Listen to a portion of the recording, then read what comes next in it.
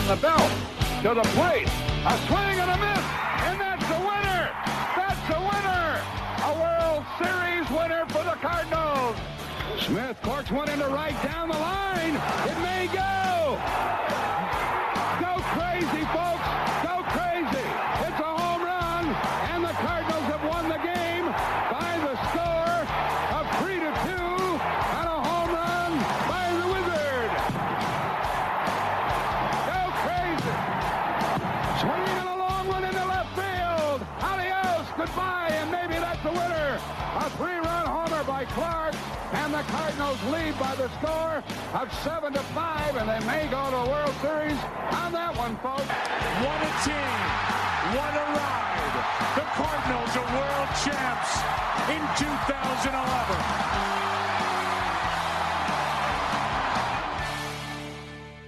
Welcome to That's the Winner podcast. As always, I'm Ryan Jenkins, and with me, as always, is Josh Brown. Joining us tonight is Jeff. Jeff, thanks for joining us. Let's see if we got your audio. We haven't tested it since you just jumped back on. Let's check it.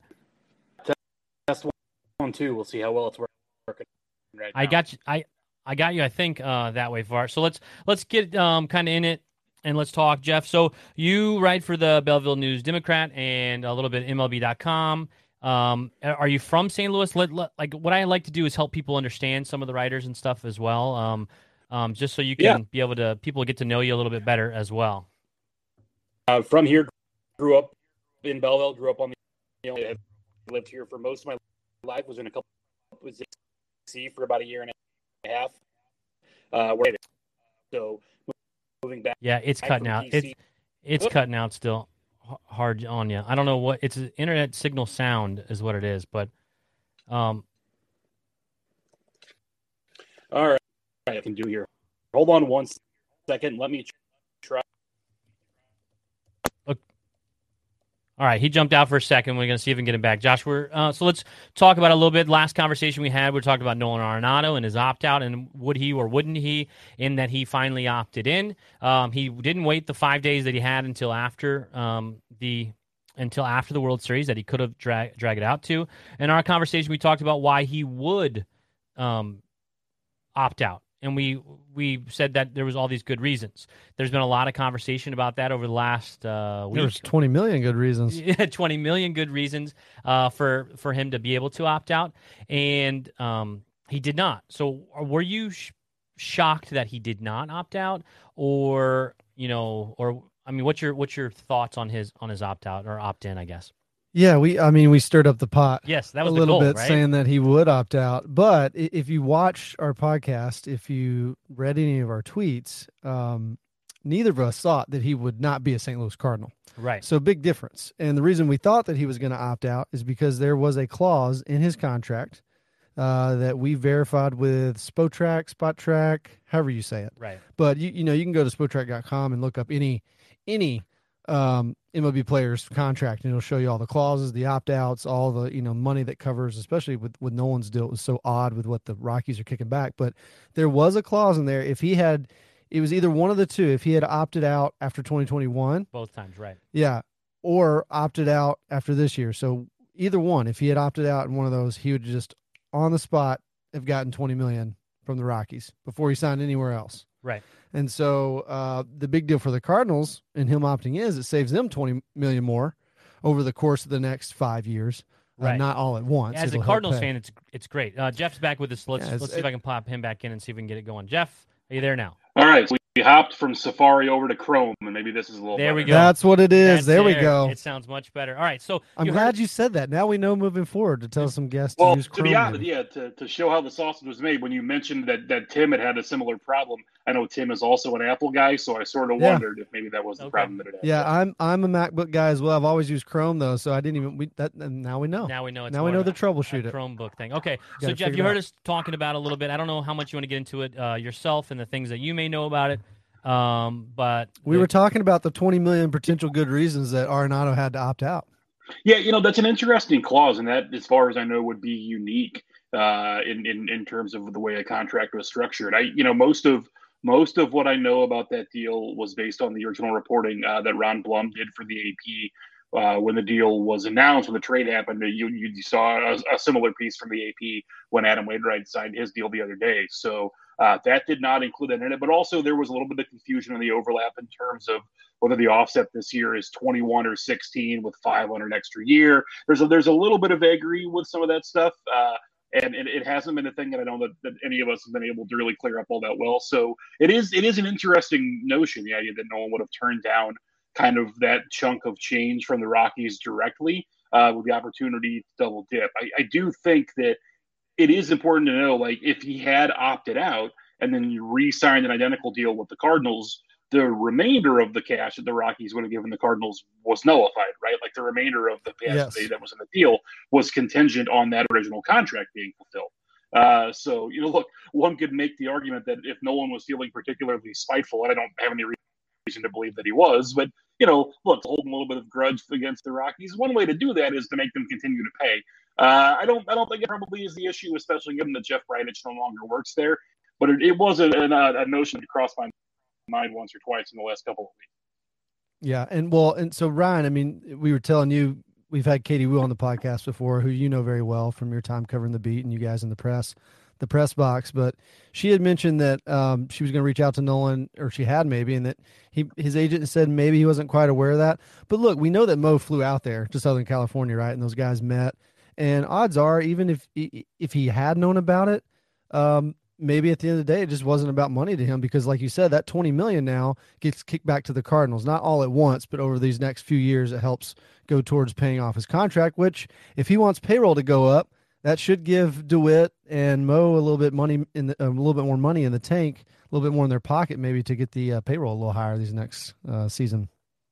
Well, and I think realistically too, if for Nolan, the bottom line was always going to be about pure dollars and cents, that would have been a really easy decision. You make a comparison between, for example, the deal that Freddie Freeman signed last winter versus what Nolan is owed here over the next 5 years. I have no doubt in my mind that Arenado could have opted out and invested what he is still due on his deal, regardless of who's paying him for it. So I think it's pretty clear that was maybe not his number one consideration. And I think also too, there was a lot of reporting about the conversations that Arenado had with the Rockies front office before being traded after signing that deal, and then into the next winter, and what those discussions looked like with their front office and the ways in which that kind of led into the way he was disillusioned in Colorado. I think it's notable that Mo goes out on a Monday and they sit for dinner and they have the conversation, and then within the week, he has the commitment to be here for the next 5 years. So it's a similar conversation. They clearly took a very different fork in the road.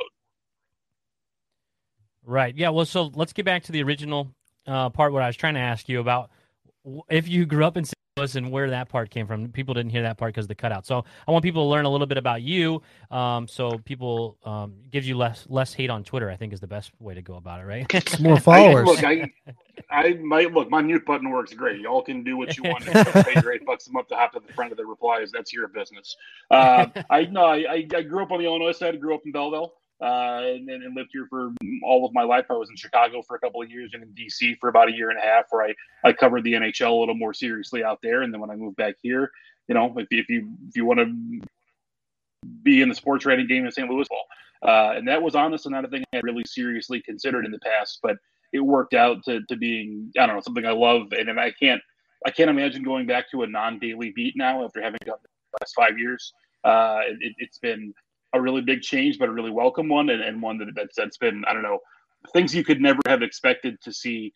Just actually today we had a lunch meeting with the baseball writers, and there was some discussion about some of the things that went on in 2020, and like things you could have never ever anticipated to be able to live through and have a chance to cover has been honestly really special over the last few years. So did you grow up a Cardinals fan? I know being close, but were you a baseball fan? Were you a Cardinals fan growing up?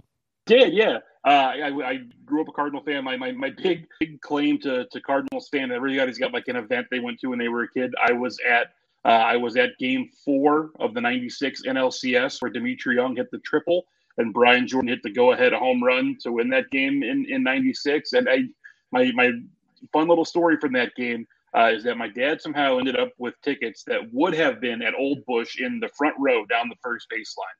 But for the postseason, I don't know if it was just that year, probably so, because it hadn't been a postseason there since '87.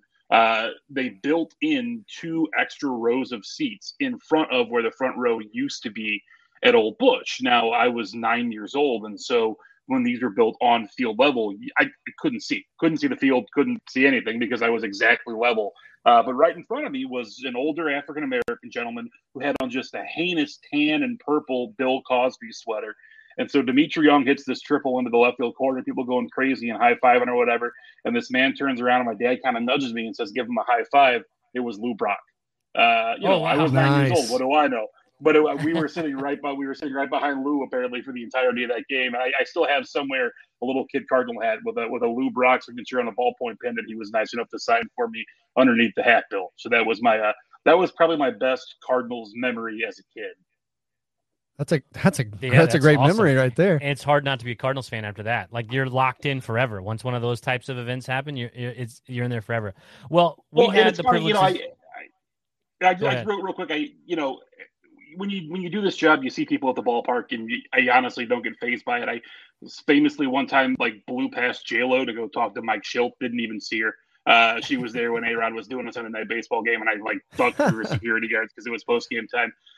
2 times I've been in line for food in the media room and behind somebody where I felt myself get the celebrity thing. The first time it was Bob Uecker, 4 years ago. I was right behind him and he was getting food, and I was. And the second time it was really weird. I didn't anticipate it, but this summer was Brian Jordan. When Atlanta was in town for their series, he does TV for them. And I was in line behind Brian Jordan. And I was like, Mr. Jordan, I guess I got to tell you, I was at this baseball. He was very nice about it, but he was like, I'm just trying to get dinner, man. What are we doing here? That's awesome. Great. Well, we had the privilege of sitting next to your mom at the last game of the season. Small world. At the Cardinals game this year, and we were looking for dirt for one. She asked why you weren't. We got somehow into the podcast. She asked why you hadn't been on, and yada yada. And now here we are. How many beers deep was she at this point? I never saw any beers, to be honest. But, no, we saw no beers. Yeah, no beers. Okay. But. There was a lot of tears that game, from everybody, because it was the last one for Yachty and Albert. But we asked for some good stories or something we could, razz you with. But the only thing she really gave us is that you wrecked a car when you were 3 years old. I did. So my one of my claims to fame here, and wrecked is strong. But if you go to Disney World now, when you get your car from valet, they shut your car all the way off. And as the legend goes, when I was about 3 years old, we took a family trip down to Disney World, and we had one of those big old conversion vans, with the carpet inside and the massive roof and all that. And my sister at the time was about a year, and she was getting loaded into her car seat. And I climbed into the front seat to pretend drive behind the wheel, and apparently either kicked or grabbed the gear shift to pull myself up and pull the van into drive. So it started to roll away while my sister was being loaded into her car seat. My mom was screaming and my aunt was screaming. And the valet guy, I guess, ran around and threw the thing back into park. But now I'm told that if you valet at Disney World, they turn your engine off and they hand you your keys, so that doesn't happen. Just because of you. Well, your mom was very nice. We appreciate it. Hi, Mom, if you're watching or if you see it later. We have some questions coming in, so let's go to. I was gonna say that's a good one to jump into. Maybe start some conversation. Seth Teal, he says, "Do you see the Cardinals making a big splash?" Jeff, thank you, and your podcast is great. So appreciate that. Thanks. Seth. So here's the question I want to piggyback with Seth on. I think a lot of talking heads in the radio world and different places are telling everyone. I think they're pumping everyone up to think that the Cardinals might be in the market for a shortstop. So I'm going to use Seth's question and twist it a little bit. Do you think the Cardinals are actually in the shortstop market? And if not, then like Seth says, where do you think they're possible to make a splash? So I thought that the proclamations that payroll was definitely going to go up were interesting, kind of given who's available in the market and what we know about what the Cardinals do and don't like to do and the ways in which they're going to spend money. To say that payroll is going to go up, it would be very hard for me to find a trade that would make payroll increase. I mean, unless we're talking about literally Mike Trout, there's really not a lot in the trade market that would really increase payroll to any kind of significant degree. So if we are talking about free agency, shortstop is an interesting place to look because there's no way they go into spring training next year operating under the assumption that Paul DeJong is going to be on the roster, let alone a starter, right? And so the question becomes, who is playing shortstop on opening day? The answer could be Tommy Edman. I do think that the folks who are very excited about Mason Wynn. I understand that. That doesn't seem like a guy who's likely to break camp with him. That would be, I think, a pretty huge surprise. And so if that's the case, it's really hard, I think, to sort of plan for, 2 or 3 years down the road, this guy actually might be what we need, so we can't jump in on one of these great shortstops. So the short answer to are they in the shortstop market is maybe. Right, but it would. I don't know. I will be very curious to see where the market leads with some of these guys, because I think of the big three shortstops that are going to be available, I think most people would say that Turner is the best option, that Swanson is perhaps the option that you would like to stay away from. And then the question about Correa just becomes, how well do you think he's going to hold up? Is he still a shortstop in 3 years? And what kind of market, what kind of deal is he looking for? Correa, to me, is the one that's interesting. That's the one that would seem to fit some of what they need. And that would also, come with some risk and come with some challenges. And it's also, frankly, Correa's been through a winter where we know the market was soft. If it wasn't, he wouldn't have signed the deal that he did. So how much in a year has that changed? I don't know that it's a lot, especially given that he had a very good year in Minnesota, but not a year that's kind of, not the kind of platform year that you might think of for a guy who wants to go back through the free agent market. So that, to me, would be an interesting place to look. Yeah, I mean, I think about what Mo said in the presser recently when he said we are a pipeline-driven organization, and what I take from that is meaning we're going to use our young guys that are cheap and be able to fill in the other places. And I think Mason Wynn is a part of that plan, right? That the goal would be that he comes in not in 23 but in 24, so they're probably not going to clog up the middle infield anymore, is how I would expect the Cardinals. And I think a lot of people get all excited about the possibilities, and I think the possibilities are actually pretty slim, but that's me. But yeah, and that's kind of where I'm at too. I mean, sorry, Jeff, go ahead. No, go ahead. I was going to say, I think that's fair, but it raises the question of where the money is going to be spent. Sure. Right. Well, and that's the thing with the shortstop market. I mean, I thought if they were ever going to be in the shortstop market, it would have been last offseason. Right. Trey Turner, Corey Seager, Carlos Correa, again, some of those big names. But it seemed like pretty early on, especially when Corey Seager got the deal that he got, that they weren't going to be in that market at all. But it is intriguing. And, I know Gould and others have wrote about, I think I've even seen Derek Gould, say like, why wouldn't you go after Trey Turner? Sure. Like, go after the bat, like go after the good bat and then let the rest take care of itself. And I do think Turner is really intriguing just for the fact that he's a guy that can play second.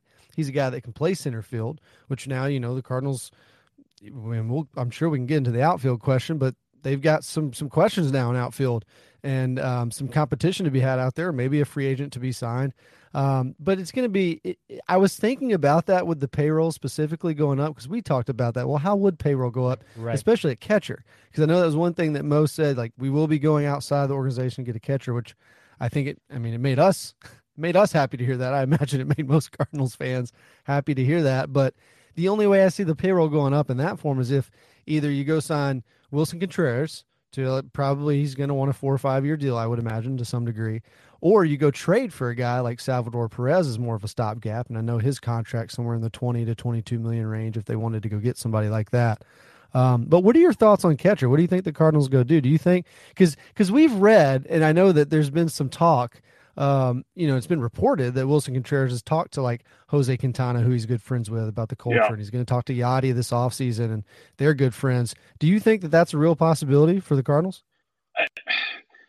It's so hard to say, in part because the idea of being that active in the free agent market is very unlike the Cardinals in general, right? And so it's hard for me to say what kind of free agent would or would not fit what they want, just because they have not really traditionally been that active in that market. The largest free agent deal they've ever passed out as an organization is still the deal they gave Dexter Fowler. So that's a sub $100 million deal by a pretty good chunk.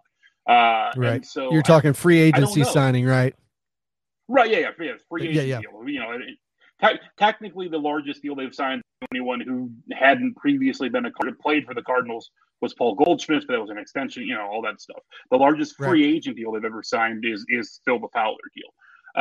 And so I don't know. Like I have a hard time and have not really been able to dig up anything that tells me that they are really interested in Contreras in as much as they value defense so much behind the plate that it's, Contreras is a fine defensive catcher. He really is, given especially I think the state of catching in the game right now in general. I don't know that he fits that bill, and I especially don't know that he fits that bill 3 or 5 years from now. Now, maybe they would say they don't care because they still believe in Herrera, but I have a hard time with Contreras being a guy, to me, that makes a lot of sense for them in free agency, other than that's a guy who is definitely going to cost money.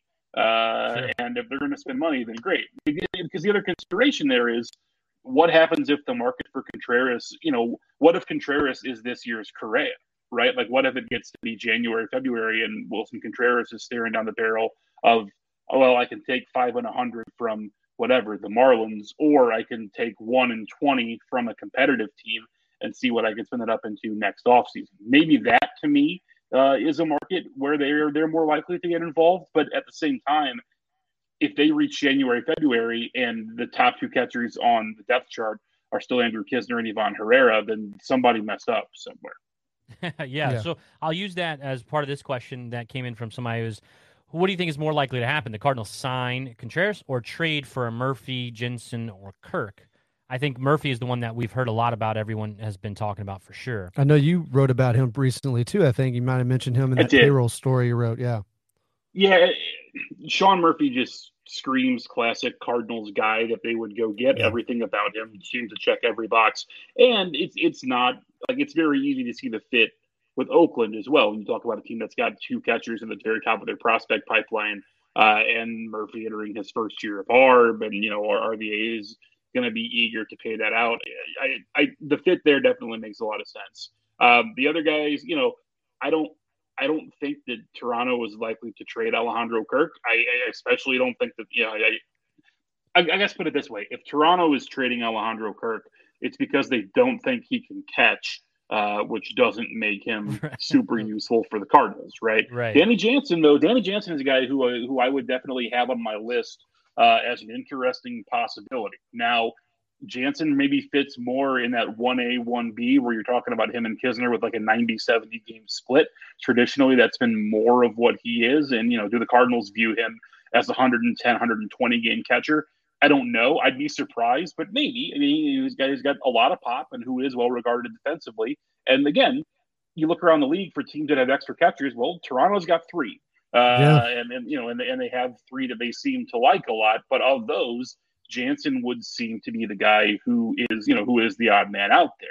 So that's a name to keep in mind. The other name that I think would keep in mind, in terms of Salvador Perez, I spoke with somebody in Kansas City earlier this week, and when I asked if that was realistic, I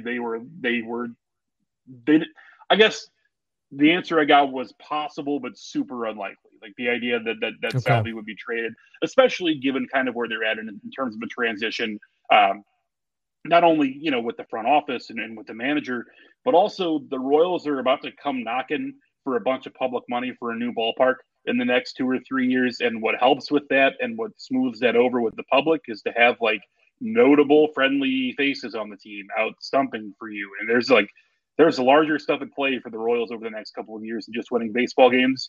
And people in Kansas City love Salvador Perez. So to dump him, that is an external factor that I think plays into this. But the other guy that I was going to mention is a guy who was this year, which is Mitch. That's a guy who probably Texas isn't going to have a lot of room for. 1 year left before free agency, showed a lot of power when he was with the Twins. Again, as a guy who was well regarded defensively, but as he's aged, as he's gotten more hurt, there's definitely a lot more risk there. I don't know if you can trade for Mitch Garver again and count on him to catch 110 games. But that's someone who I would also maybe have an eye on the trade market. And that question comes in from, it says Facebook user on there for some reason, but it's Michael Berry. Michael Berry is probably in our group that we have. We have a private group that has conversations in it, and that blocking the name there. Yeah, it's blocking the name because of that. So that makes sense though with Salvador Perez. Now that I think about it, because my first thought with that was, well, they traded with Merrifield. They just fired Matheny. There's a big transition. Maybe they're going to start kind of blowing it up.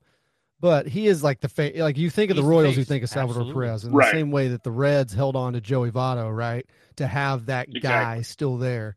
That makes way more sense when you think about it. Danny Jansen really wasn't a name that I knew much of, but just looking at him last year, I mean, yeah, he only played 72 games. He hit 15 home runs and slugged over 500. That sounds great to me. I don't know what it depends on his defensive metrics. Right? Well, yeah, I don't know more, anything defensively, but Jeff sounds like he's comparable there, right? Because it sounds like well, that's and what I Mo's MO is. And with Jansen too, I mean, and to be honest, off the top of my head, I can't tell you how he measures up in most of the advanced stuff, but I know that with the Blue Jays, that was the guy they kind of went to settle down the staff and demand of the pitching staff, right? Because both Kirk and Moreno are kind of bat first. And so Jansen was the guy they sort of leaned on in that role. So he at least has experience with it, and I think would be fine. The challenge for Cardinal fans is going to be watching games over the next year, 2, 3 years, and looking for Yadier Molina. That is not going to exist because that kind of catcher just doesn't exist, right? Like it's gonna right. change. It's been 20 years of having probably the best defensive catcher in the history of baseball behind the plate. That's going to be different, right? It's not going to look the same. And so at some point, good enough is going to have to be good enough. Yeah. Sure. Well, I think there's a general excitement too, the thought of maybe getting a catcher that can still be good or above average defensively, but bring you some pop. Because I mean, we hadn't had that. Yadi hasn't been that guy. He had maybe a couple times where he was around 20 home runs or something. Right. So yeah, I think it's going to be an interesting conversation as the offseason goes on. It gives you another spot to be able to have pop. Yeah. I think there's only been one non-Yadier Molina catcher who has hit at least 10 home runs for the Cardinals in the last, I want to say it was since like 92. I think Tom Pagnozzi hit 10 in 92. Matt Wieters cranked out 10 the first year he was here. And other than that, there's no other Cardinal catcher has hit 10 home runs here in the last 20 years other than Yadier Molina. So a little pop would be something new for sure. Absolutely. Well, and we've got tons of questions coming in, but I want to think about that trade a little bit more at the Murphy or any of the other ones. What is it going to take? What are we thinking? I mean, hear a lot of Nolan Gorman thrown around and things and people like that. We talked about Yepez and Nootbaar. Like, what does a package really look like on a realistic level? I think Gorman is an interesting name, and part of the reason I think you see him get thrown around a lot is that he's a guy who is perceived to have a lot of value, and also a guy who Cardinal fans watched strike out a bunch and get sent down at the end of the season. Like the season did not necessarily end. He did have the last RBI of the year, as it turns out, but the season did not necessarily end on the kind of high note people may have hoped for Nolan Gorman, right? If you remember back at the start of last season, there was a lot of chic people. Nolan Gorman actually is a under the radar candidate for Rookie of the Year, and that clearly didn't happen. Didn't really pan out, and he struggled for stretches, and so that makes him a guy that people wonder about. Frankly, the situation with Gorman ties to some extent into the situation with Winn, which is with Gorman, with Edman, with Donovan, with Winn coming up behind them. There are only so many spots at the end, especially with Arenado walking down third base in the next 5 years. So you can understand the reason why he would maybe fit what we think about when we think about trade bait. As far as the other guys like Yepez, Nootbaar, the problem with trying to trade guys like Yepez and Nootbaar is that most teams think they have that guy, right? The vast majority of teams think, we got a guy who hit pretty well in AAA that we think can be what Juan Yepez can be for the Cardinals. Nootbaar maybe is a little outside of that just because I think he established himself a little better as a hitter this year, showed maybe some more ceiling than folks thought he had, and is such an outstanding defensive player. I do think there is, there is maybe a little bit more from Nootbaar, but frankly, entering the winter, if the Cardinals are looking at an outfield, can they trade Lars Nootbaar right now? Is he the outfielder in which you have the most faith entering next season? And if so, can you trade him for a catcher? You can, but you better be pretty damn sure that Dylan Carlson's going to figure it out, right? And absolutely. And look, they probably have to be pretty sure about that anyway. But if you're going to make that trade, you have to be really, really sure. And I'm not quite sure how you get there this winter. So that's a long way around to saying, what does a trade package look like realistically for Sean Murphy? Sure, it could include Nolan Gorman. That's a realistic possibility. Could it include some of the surplus pitching that maybe other teams like Dakota Hudson, for example, or Jake Woodford, are those guys as valuable to the Cardinals as pitchers as they might be as trade pieces? And is Dakota Hudson as valuable to the Cardinals as their number 6 starter as he would be to Oakland as their number 2? Right. That's an interesting question and a fit that could work. I know everyone hates to trade pitching because you always need more pitching, which is always correct. But if those are the bullets that you have this winter, that's maybe where I would look. Man, if you're telling me I'd much rather trade Dakota Hudson and Jake Woodford for Sean Murphy than I'm talking about like, and that's just an example. Gorman and one of those guys. Well, right? sure. Right. And it's going to take several. And that's what I was going to say with the A's. You have to think they're going to be asking for young, cost-controlled pitching. They just traded Sean Manaea and Frankie Montas. Right. They're going to be needing some pitching. I would imagine guys like Tink Hintz, Gordon Graceffo, guys like that are. I would be surprised if the Cardinals, especially Tink Hintz, from what I've read about him, would be very surprised if they want to throw a name like that around that young. But it'll be interesting. But for instance, if Oakland starts asking about Hintz and Graceffo, can the Cardinals say, "Well, no, thank you, but can we interest you in the gently used Michael McGreevy?" Right? Yeah. They do have the kind of depth in the organization to where they can piece together some similar deals, and that ultimately, not to tie it all the way back to the trade deadline, but when the Juan Soto trade happened and all this conversation happened, well, the Cardinals weren't going to trade Carlson and they weren't going to trade Gorman. That's not what happened. The conversation was once they knew the Soto deal wasn't happening, then they were able to go to those guys and say, hey, you're not being traded. But more to the point, San Diego had pitching to offer that the Cardinals did not, right? Mackenzie Gore, there is not a Mackenzie Gore equivalent in the Cardinals system, unless you want to say Liberatore, who the Nats were not interested in. That was a non-starter for Washington. So that being the case, like that piece just didn't exist for the Cardinals. But when you get to this winter, you have a full year of Graceffo and a full year of Hintz and some other depth in the system. Maybe you don't have pitchers that you can trade for Juan Soto, but you probably do have pitchers you can trade for Sean Murphy and still come out okay on the other side. And still get a guy that you're going to have, three more years of arbitration before he's a free agent.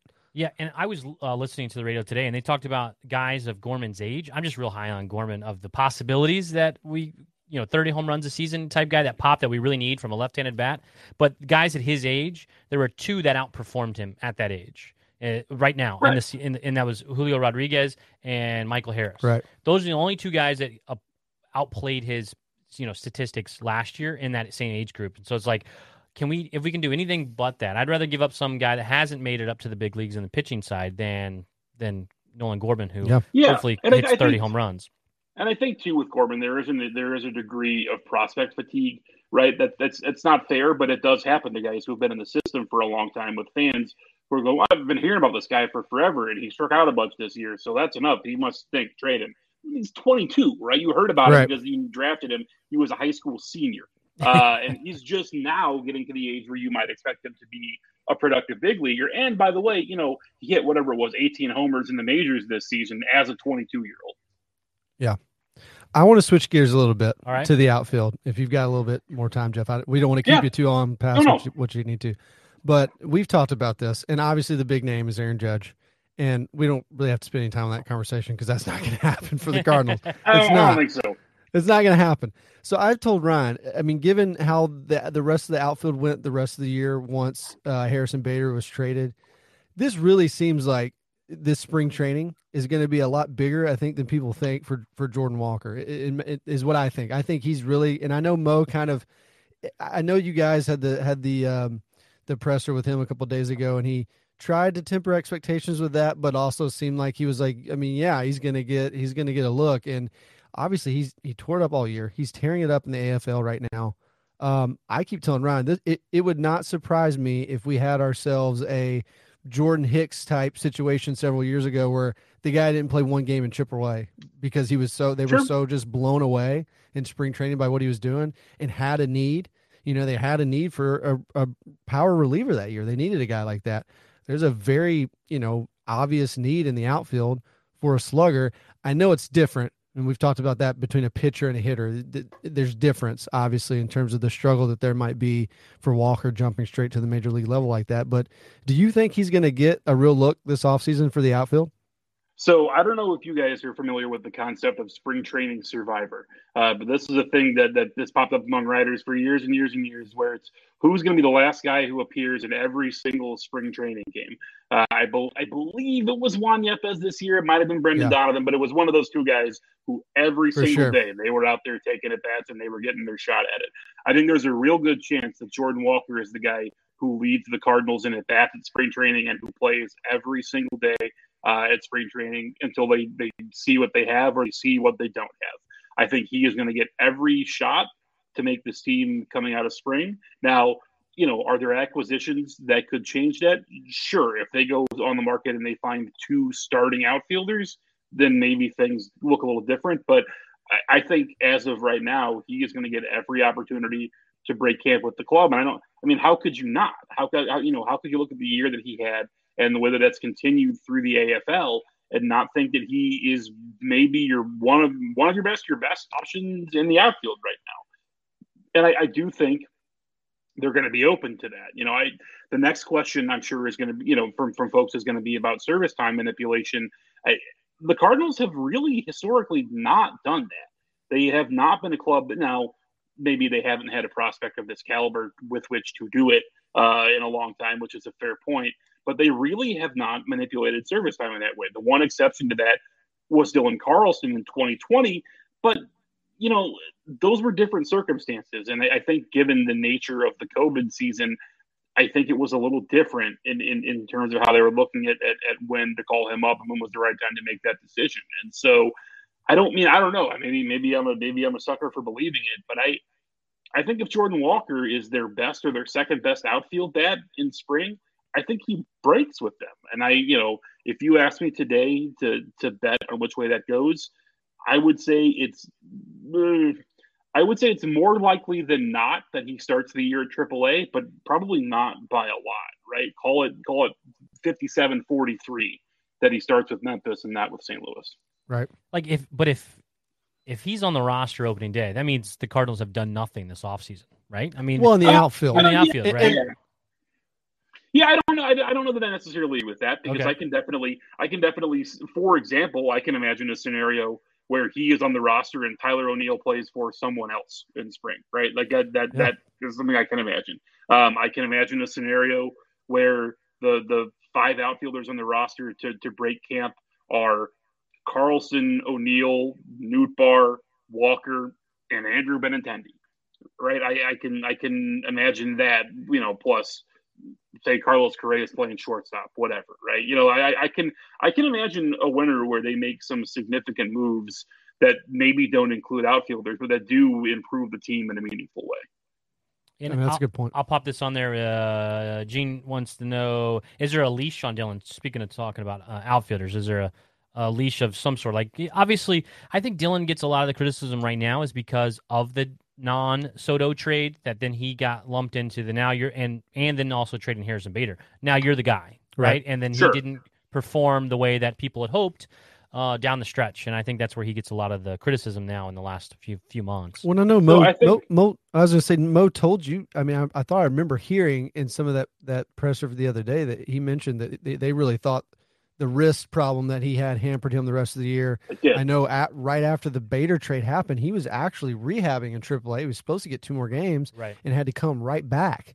I think he only got maybe 1 game, a rehab game, before he jumped back in. It just didn't seem like he had enough time to get back ready. And obviously, the injury just sapped it. And we've had a lot of conversation too, really, with him and Tommy Edman. And should they just both bat right-handed for good? I don't know. I mean, it just seems like all the pop is on that side. Now, Tommy picked it up later, but man, Dylan's really struggled from the left side of the plate. It's funny. Probably the most, great way to put this, blunt, curt. I don't know. I've ever heard Dylan Carlson be with somebody in the clubhouse. There was a day deep into the summer, late August, something like that, where someone did ask Dylan that directly. Hey, have you thought about just hitting right-handed? And Dylan was kind of like, what Dylan said was, I've never seen a breaking ball from a right-handed batter's box. I can't do that in the middle of the season. It was just a flat, like, that makes sense. It was just a flat no. Right? He's never done it in his life, seen a breaking ball from that batter's box from a righty. So I get it. That's a fair point. Yeah, of, no kidding. right. In terms of what there are two ways to look at this, right? Number one, you're right about the injury. I do think that there was a lot of power and strength that got sapped out of the wrist, the thumb, and it definitely impacted him throughout the season. The Cardinals were aware that he was hurt. He was getting treatment. They knew where the injury was. At the same time, Dylan is a guy who is young and competitive and establishing himself in his career. And though it's not always easy for guys like that to say, I can't go today, right? There's a difference between the team knowing that he's hurt and in much the same way that players, as they mature, learn the difference between hurt and injured. Sometimes that goes the other way, right? Where a guy who's so competitive can think that he's hurt when he is injured, and that really changes the way that he's able to perform. The flip side of this, though, is that, for the last 2 months of the season, Dylan Carlson was a strict platoon player. He didn't play against righties, right? He was only in the lineup against lefties, and he was way down the lineup in those cases. So, in terms of is there a quote unquote leash on Dylan Carlson? Yeah, and we saw it last year. We saw him get turned into a platoon guy down the stretch. That's why you saw Tyler O'Neill playing center field. That's why you saw a lot of stuff that you saw at the end of the year last year after the Bader trade, because they recognized what they weren't going to get out of Dylan from the left side of the plate, and they adjusted accordingly. Yeah, well, and that's what's interested me too, watching Walker the last month or so in AAA and in the AFL. He's playing a lot of center field. Absolutely, yeah. He's playing a lot of center field, and maybe how Dylan Carlson comes out in spring training, injury, no injury, hitting well, not hitting well. Maybe that factors into Walker being on the roster as well. It wouldn't surprise me. It might. The one thing I would say about Jordan Walker playing a lot of center is that if you're going to adjust a guy into the outfield, especially a guy like Walker who's played at third, the biggest adjustment for him is going to be that ball dead on, right? Is going to be that center field angle. And so it makes sense to me that they would have him play as part of that adjustment, because that's going to be the toughest adjustment to make. So if you start there and Walker can get comfortable and be passable in center, then you can put him in the corners with a lot of comfort. He's played a lot of right field in here in the AFL. And that, if I had to guess, that probably is where he ends up in the long term.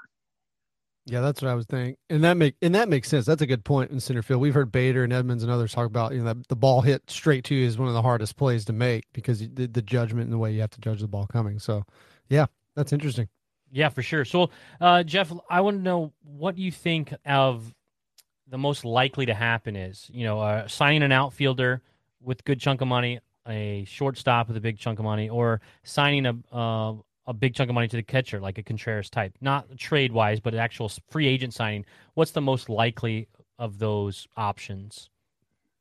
Of those, I would say the most likely is stop, if only because I don't see an outfielder or a catcher on the free agent market that fits what they do and what they would want, right? Like I have a really hard time imagining them having learned the lessons they learned from Dexter Fowler, going, yes, Brandon Nimmo, that's a guy we're going to give a lot of money to. That seems like the same deal to me. And I would imagine It seems like the same deal to them as well. So that probably doesn't make a lot of sense to me. The catcher stuff, I'll believe Contreras when I see it. That would definitely be an exciting move, an energizing move, and it's a move that makes a lot of sense for them for a lot of reasons.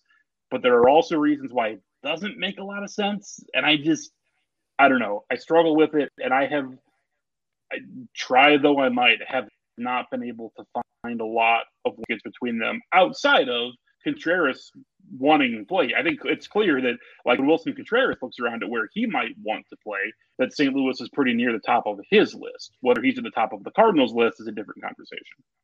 And also, I guess I didn't put in that would be pitchers as well. I mean, is there a high-end, top-end starter that the Cardinals are going to sign? I mean, obviously, Mo said, this is the first October that he can remember having his 5 starters ready to go for next season. But that there was still room to grow in the starter spot, and what he said in the press conference. I mean, I don't know, Jeff, if you've had I don't know how much it's still. We've still got the World Series going on, so there's still a little bit of time for the offseason comes. But the one name that stands out to me, and the name honestly that I wanted last offseason, was Carlos Rodon, and I think that's one guy that seems like strikeout. He's got the strikeout potential well over 200 this year. I think he's second or third in the NL on strikeouts, if not up there. Coming off, a player option deal. He's a guy for me that they need to target, especially now knowing that this is Wainwright's last season. Right. Flaherty, I think, after next year, is he a free agent after next season? Is that right? Flaherty and Montgomery both, yeah.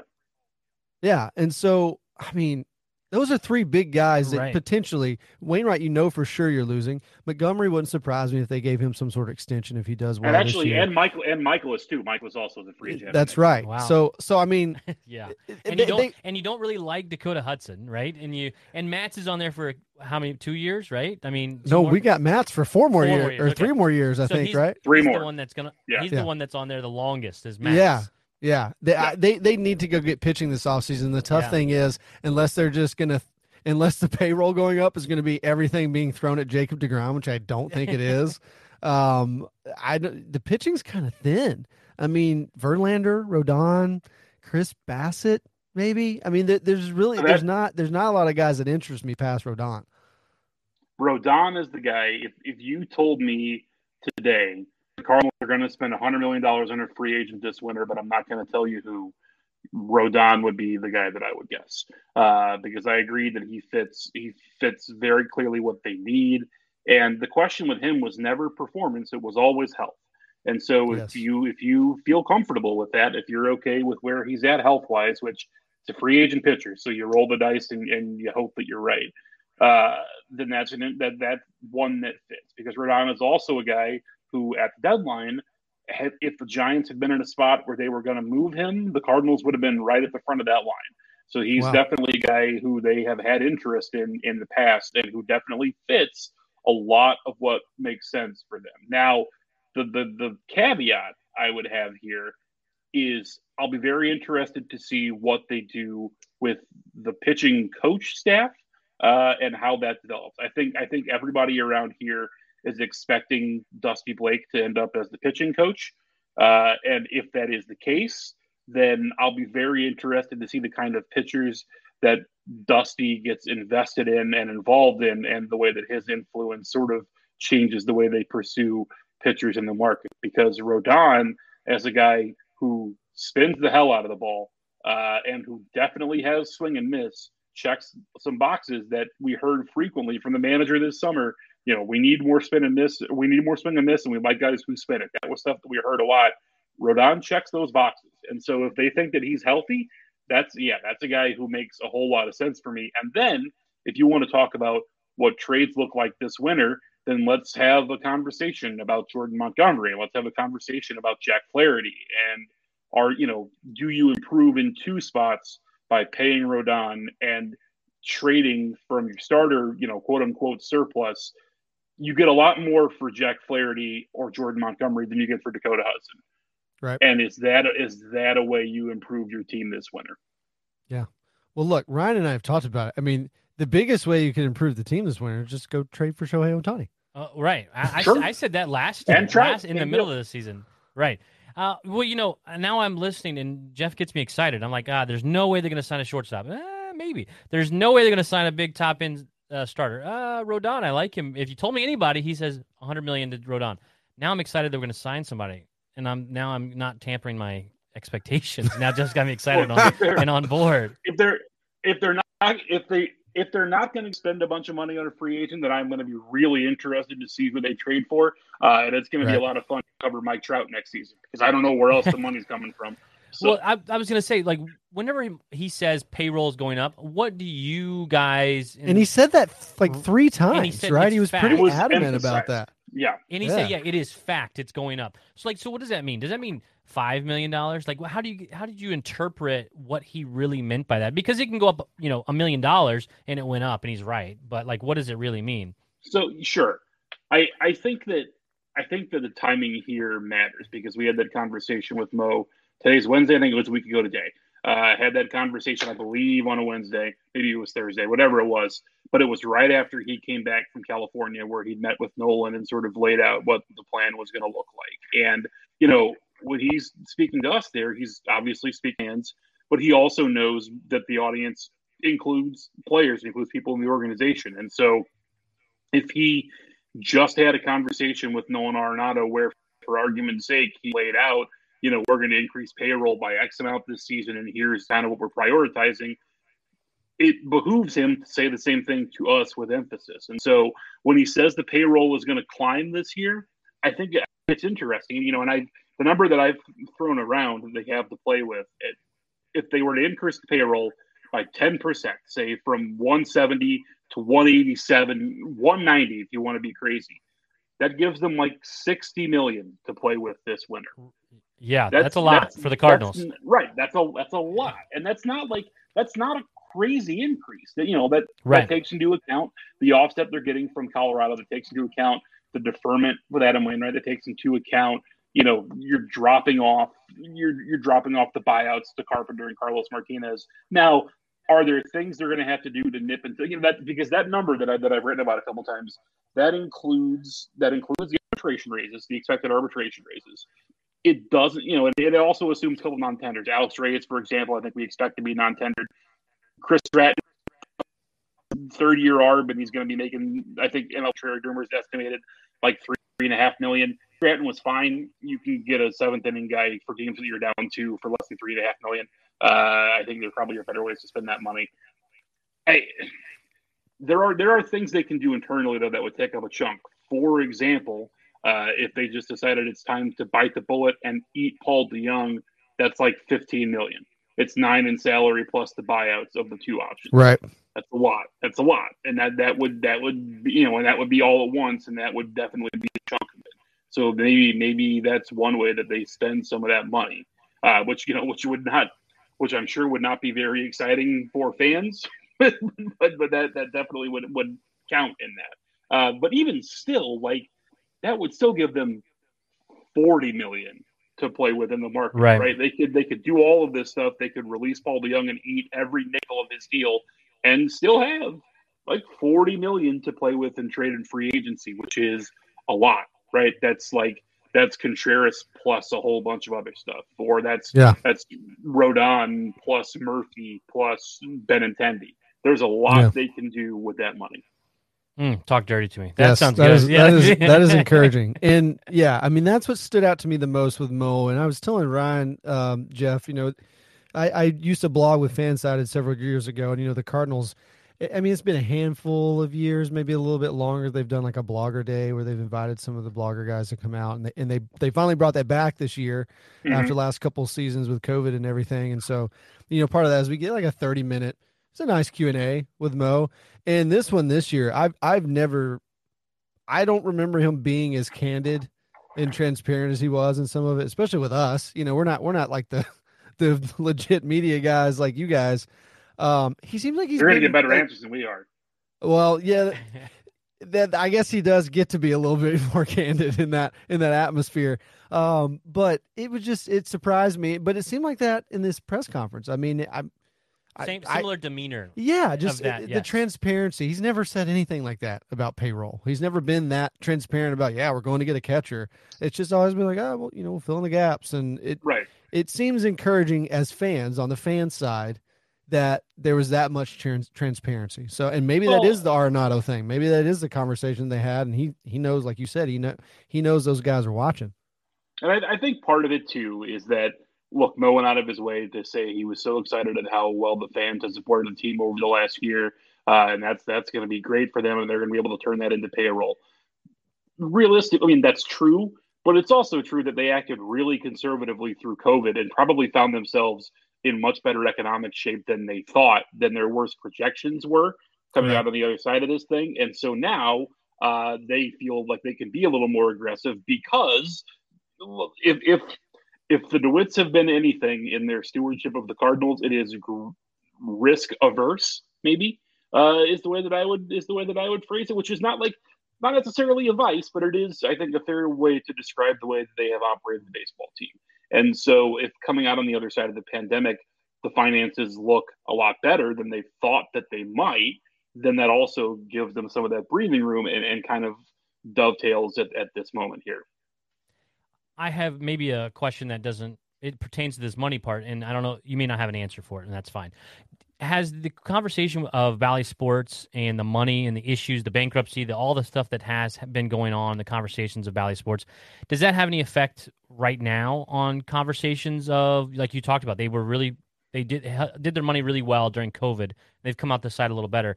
But if something would happen that some of the articles have talked about, there'd be a loss of revenue considerably for the Cardinals and other teams, and on all the sports, NBA, NHL, there'd be a huge changing of money, and I'd wonder if that scares some of these clubs. So I've thought about this, and when I've tried to ask about it, I have not gotten really satisfactory answers, in part because the Cardinals aren't looking to fan this particular flame, because Sure. I do think it's on their minds.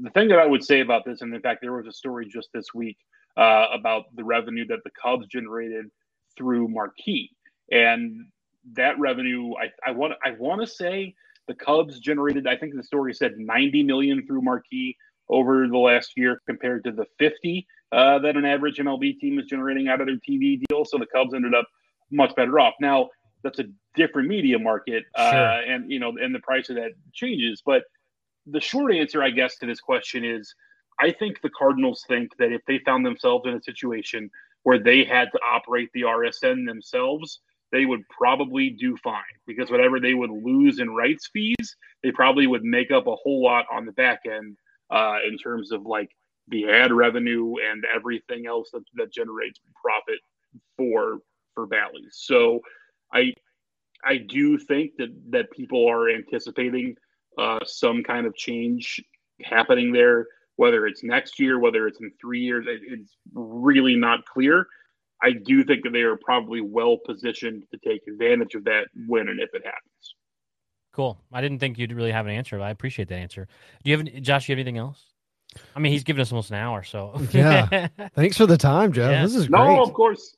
It's the off season. I got a ball game on the TV in here, so I'm. So do we. We've got it on as well. Yeah. Tell us where people can find you, where they can read your stories. Yeah. Give everyone that plug, so now they know a little bit about you, and now they can read your stuff, and best way to find you and everything like that.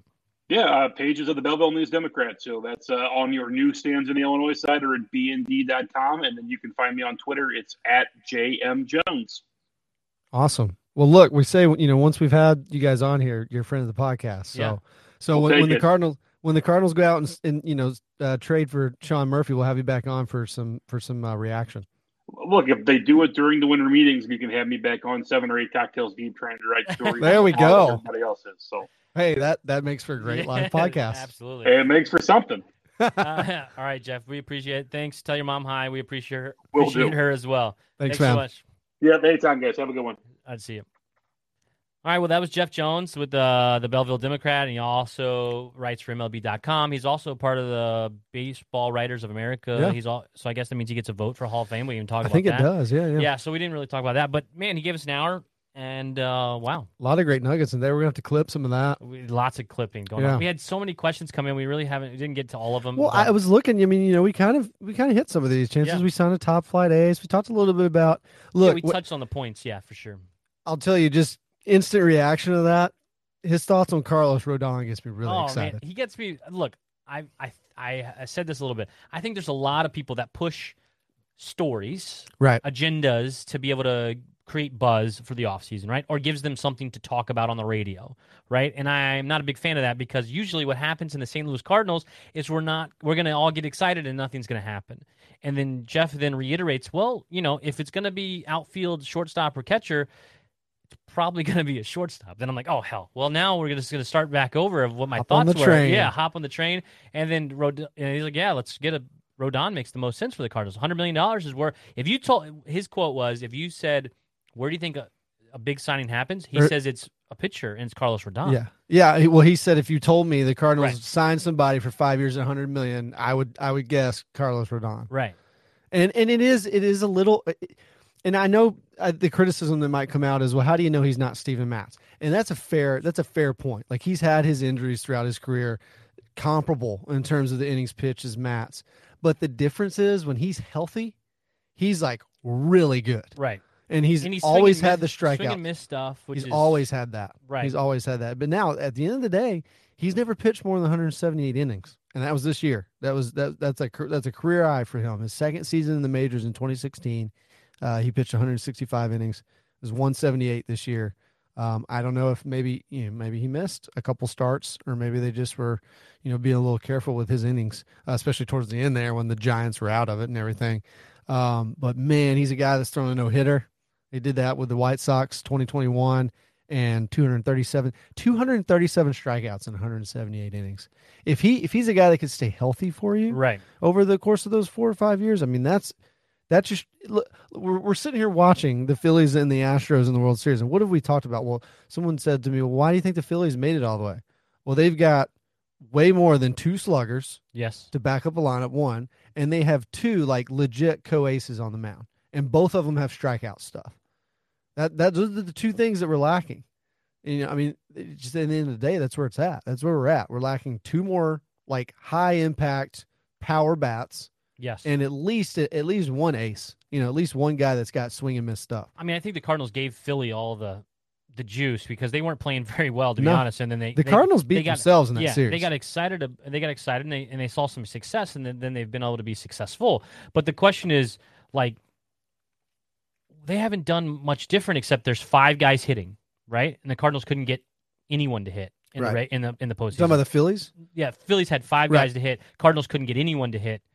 In the postseason. And then obviously, 2 big starters. I mean, that's literally, if you look at the Astros, same thing. They have a couple, 3, probably 4 really good starters, and they have great pitching depth. And that's why both teams are there, is because of their pitching and their guys that can hit bombs and just professional hitters. The Cardinals only have a couple really good hitters all the time, except for the postseason. But and his point, just points on payroll, even if they eat the DeYoung contract, 40, 45, 50 million still to play with, that's a lot. Yeah, I never really thought about them eating the contract. Like, people have talked about it, like cutting him. Like they did Fowler a year or 2 ago. Someone even mentioned in one of the comments, I don't remember where it was, will Paul DeYoung be on the spring training roster? Like, will he be reporting as a Cardinal? And I thought that's always going to be a yes.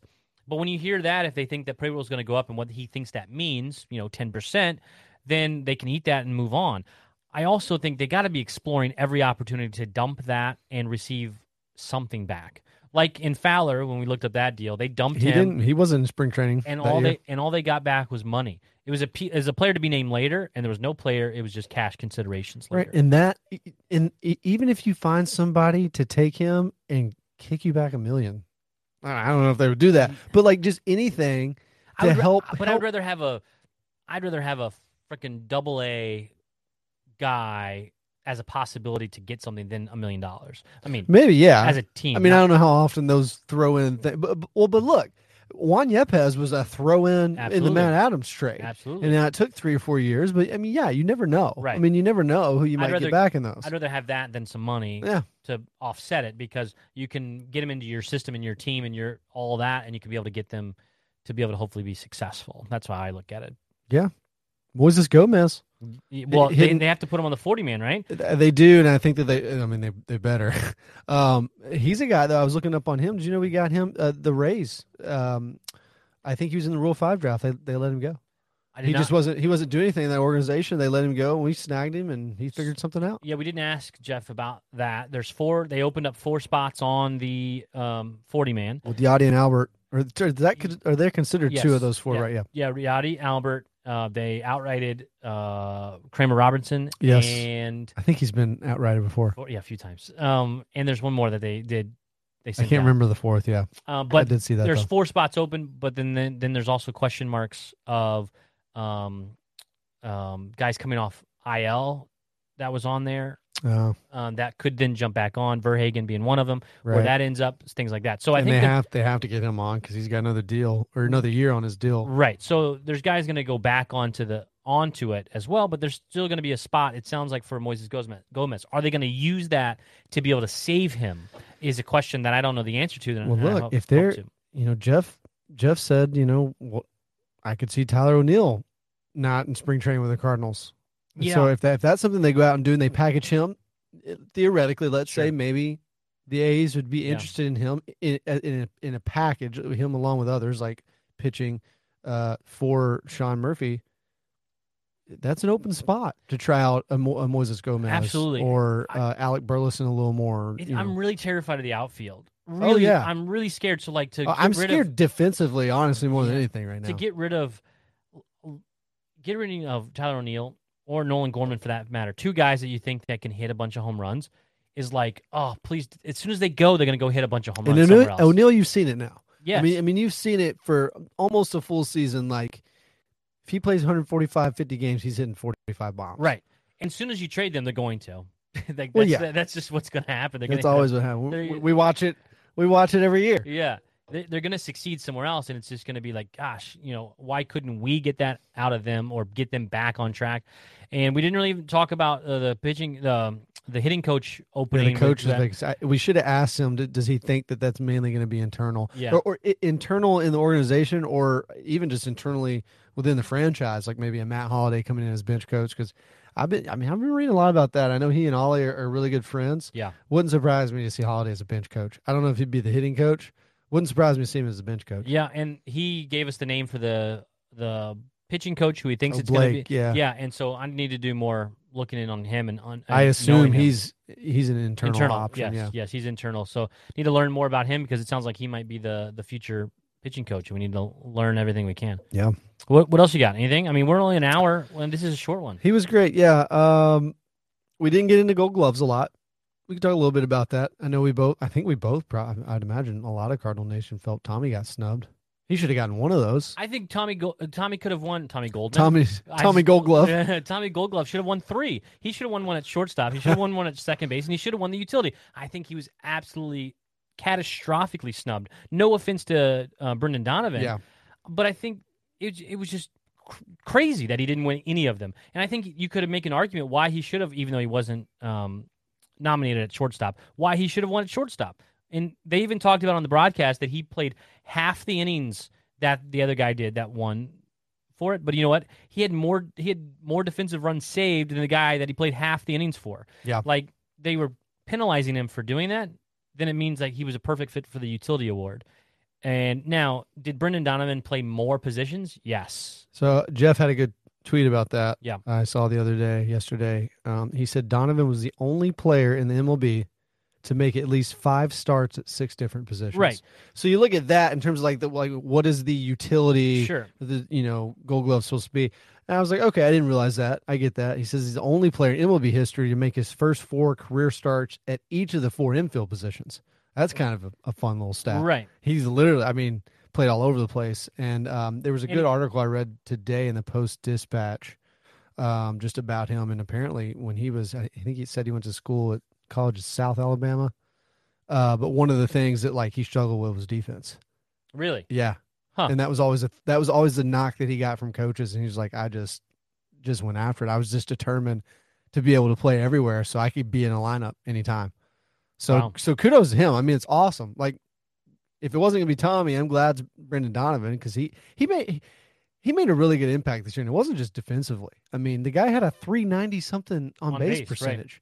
Right. He was great for us. But yeah, it seems kind of crazy that Tommy didn't win one of those, especially at shortstop or second base, because he was so good defensively this year. It was unbelievable. His WAR was over 5, and I don't know exactly if you can even look at the breakdown of it, but I would imagine more than half of that 5 is from his defense. You know? It shows you the breakdown, and it's okay. It's a lot. It's like 4 of the WAR is playing shortstop. Because the shortstop gives you higher points than anywhere else in WAR. WAR is weighted by the position you defend. Right. So shortstop is the hardest position to defend according to WAR, and so that's why his WAR was so high, is because of how well he played shortstop. And then he wasn't even nominated at the shortstop position for Gold Glove. So I think there's a lot of gripe there. And then people were upset about Goldie not winning the Gold Glove, and his WAR defensively was negative, so I didn't know how they would look at that. Because he was good. His defensive WAR. He was good this year. Goldie was at first. He was very, very good, but he wasn't great like some of the other ones. And then you shared about Ke'Bryan Hayes. The Pirates really wanted Ke'Bryan Hayes to win third base. Yeah, they had some fun memes going on. I wonder with him because he did in the Pirates mentioned he led. I think they said all third basemen, or maybe all of the NL in defensive runs saved, right? Which is a pretty big stat in that. But I'm just curious I don't know if you remember, we started off. No, we didn't start off our season against them because those games got pushed back at the end of the year because of the lockout. No, we did. Oh, we still did. The opening day was Key Brian Hayes was playing but third base. That's right. And he got hurt. That's what I was going to say. He got hurt on the first game. And the so if first you remember, game, I wonder if part of it is, or part of the voting factoring or the analytics is how many games, because Nolan did play quite a bit more games than him, and so he had more defensive runs saved, which you would say, well, in that few games, like that's pretty impressive. But then the other end, like that's fewer games that you have to maybe make an error or miss a play or not get a play too. So it kind of goes both ways. But I also think there's a level of plays that are made. Yeah. It's an outs above average type of stat of like Nolan, his plays, of those are off the charts. Right. And I'm sure Key Brian Hayes is a great defender, but the quality of like the plays that are made that should never be made are ones that Nolan Arenado makes. And and that's the difference. And I've got my Nolan jersey on today. And it just feels like more like Goldie should have got it. And you just got your for Nolan shirt on too. I do, yeah. My Breaking T one. Let's put that. Oh yeah, BreakingT.com/That's-a-Winner-pod. Flipped. Yes. I think so many plays we saw too, like the crazy ones that Nolan got to, and then the throws on the other end, like Goldie making some like really good picks this year. So that's what you think. And so I did think it was ironic. I saw Christian Walker with the Diamondbacks won it, and I mean, he was a big reason why that they were okay with trading Goldschmidt to begin with. So I mean, good for him. You know, he's starting to pay off some dividends for them a little bit because he had a lot of power this year too for them. Absolutely, and that's a big part. And I think next year we'll, going from 5 to 2 is like kind of gut-wrenching, right? For the Cardinals to go from 5 Gold Glovers to 2 is like, wait a second.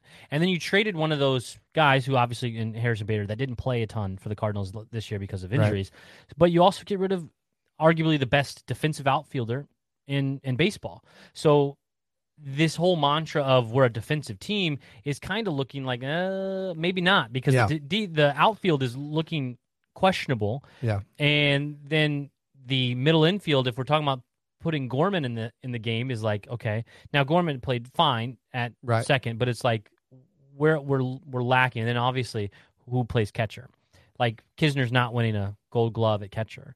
No. You know what I mean? The more I think about it, I think I do agree with Jeff. I mean, the Sean Murphy trade seems right up the Cardinals' alley of the thing, because you're getting a guy who can hit. He's got it. Yeah, the cost is it. That's always what's going to be. I mean, that's why they weren't in on the trade market for Frankie Montas, because their ask was so high. But I'm all about.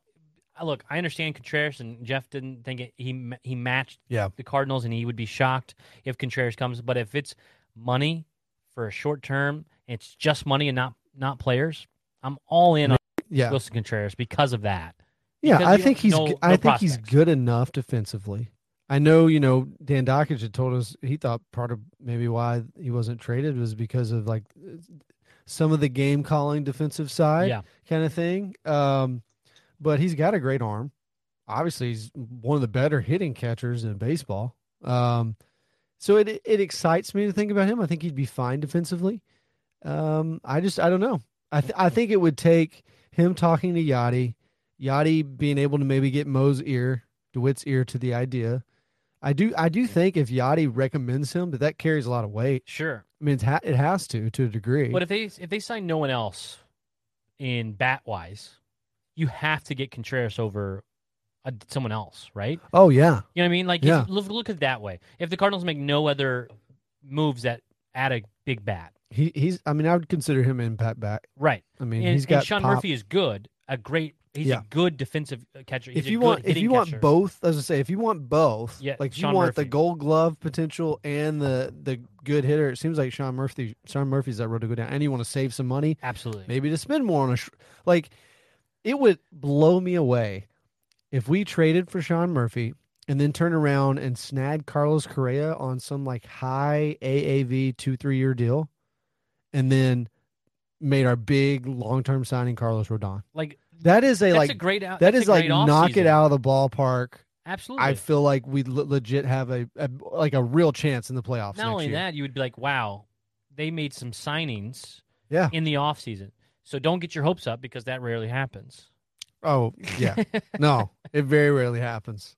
And it's not going to be an outfielder. I mean, I told you, I don't, if you're not going after Aaron Judge, which they aren't, I don't know why you would waste time spending money on Brandon Nimmo or Andrew Benintendi even. He got hurt for the end of the career.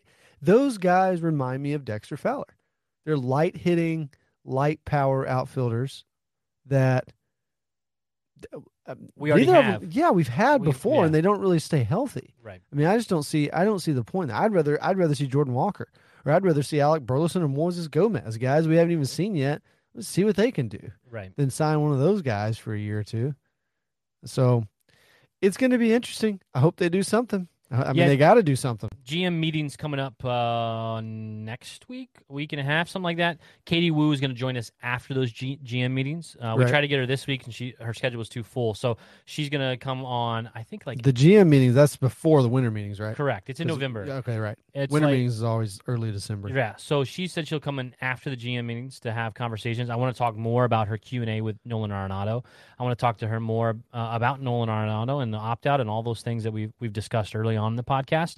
And yeah, I mean, that's what I'm looking forward to in the next couple weeks. What else you got? Not much else.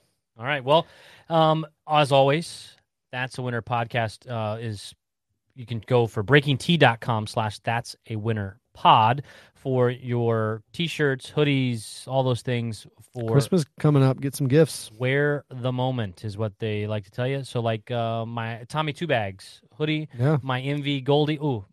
Goldie will be announced as the MVP if it's Goldie on November 17th is when they will announce It's not far away. A couple weeks. The MVP. That whole week they do like Manager of the Year. Then the next day they do whatever. And then November 17th is announcing of MVPs. You're on our Twitter. You go to our Twitter. You retweet the pinned tweet up top. Pinned right there at the top. You are in play to win. Follow, like, and retweet. Make sure you follow us. Yeah, you're not going to be in the drawing. Yes. So what I'll do is there's a generator. It'll generate anyone that's retweeted us will get put into a pool. It'll generate and pull a winner. In that winner, if I go to your profile and you are not following this, pull another name. Following us, we will generate another. All right, so that's how you get it to be able to win the jersey. I think there's like 340, 350. You have like a 1 in 300 and some odd chance of winning a jersey. Paul 348 retweets right now. So 1 in 348 right now to win a Paul Goldschmidt jersey. That's more likes than retweets. Come on, all you had to do is hit one more button. That's way more likely to win a jersey than it is to win the Powerball. All right. Oh yeah. Way more. Your odds are really, really good, okay? 1 in 348. That's pretty good chances to win a jersey. Right now, they could go up. And I bet if he's announced as the MVP, all of a sudden those might start jumping up a little quicker because I can't, like, turn it off. Oh, that's true. Yeah, no, they would. They would. I would hope so. People would be dumb for them not to before. Should we do the announcement that night? So if on November 17th, I say give it a couple days. Might not be a bad thing. Let people get more of a chance. We could do it live. We could do the thing live where it picks live. It's just an app. Generator thing. Yeah, that'd be fun. Okay, we might save especially that for the winner. It wouldn't be fun for the other 300 people that didn't get but it. we could get 300 people checking it out maybe to see if they're about that'd to be win. Great. Join us on that. Yeah, I just came up with that. Sounds good. All right. BreakingT.com/That's a Winner Pod. You can get all your apparel there. Anchor, thank you for them for sending us money for you guys listening. You can listen all the time on Spotify, Anchor, Apple Podcasts, Google Podcasts, all over the place. You can listen there. Everywhere. Every time you listen to those audio versions, we get money for that. We appreciate it. We get nothing for you to listen live, watch live, but that's all right. We enjoy the interaction. Yeah. We enjoy everyone coming to us. Join our Facebook group. It's just a private group that talks Cardinals baseball. That's a Cardinals Winner, I do believe, is the name of that group. So join us on there. It's in our link tree. You can see our link tree is on all of these feeds. It's on our Twitter feed. It's on our Facebook. It's on YouTube. In our bio, there's a link tree. You can find it. Follow the Cardinals discussion there. All right, that's it. You got anything else? That's it. That's it. Well, we'll be back on hopefully relatively soon with Katie and a little bit more news maybe to talk about. Yeah, we'll jump on in a week or two, or as something pops up. Yeah, we'll dive into her. We'll dive in with her on the Arenado news that she broke and him opting back in, and she had a great Q&A with him on that. That had a lot of good quotes. Yes, so we can pick her brain on that. Check that out on The Athletic as well. It's really good. I feel like more access to a player than you're used to, and it's not getting really the publicity that it deserves because it's in writing and not on video. I think is like the best way I can explain it. Yeah, she does a great job. Absolutely. All right, well, I'm Ryan Jenkins. That's Josh Brown. Thanks for watching that and listening to That's a Winner podcast. Suter from the belt to the plate. A swing and a miss, and that's a winner. That's a winner. A World Series winner for the Cardinals. Smith corks one into right down the line. It may go. Go crazy, folks. Go crazy. It's a home run, and the Cardinals have won the game by the score of 3-2 and a home run by the Wizard. Go crazy. Swinging a long one into left field. Adios, goodbye, and maybe that's the winner. A 3-run homer by Clark, and the Cardinals lead by the score of 7-5, and they may go to the World Series on that one, folks. What a team. What a ride. The Cardinals are world champs in 2011.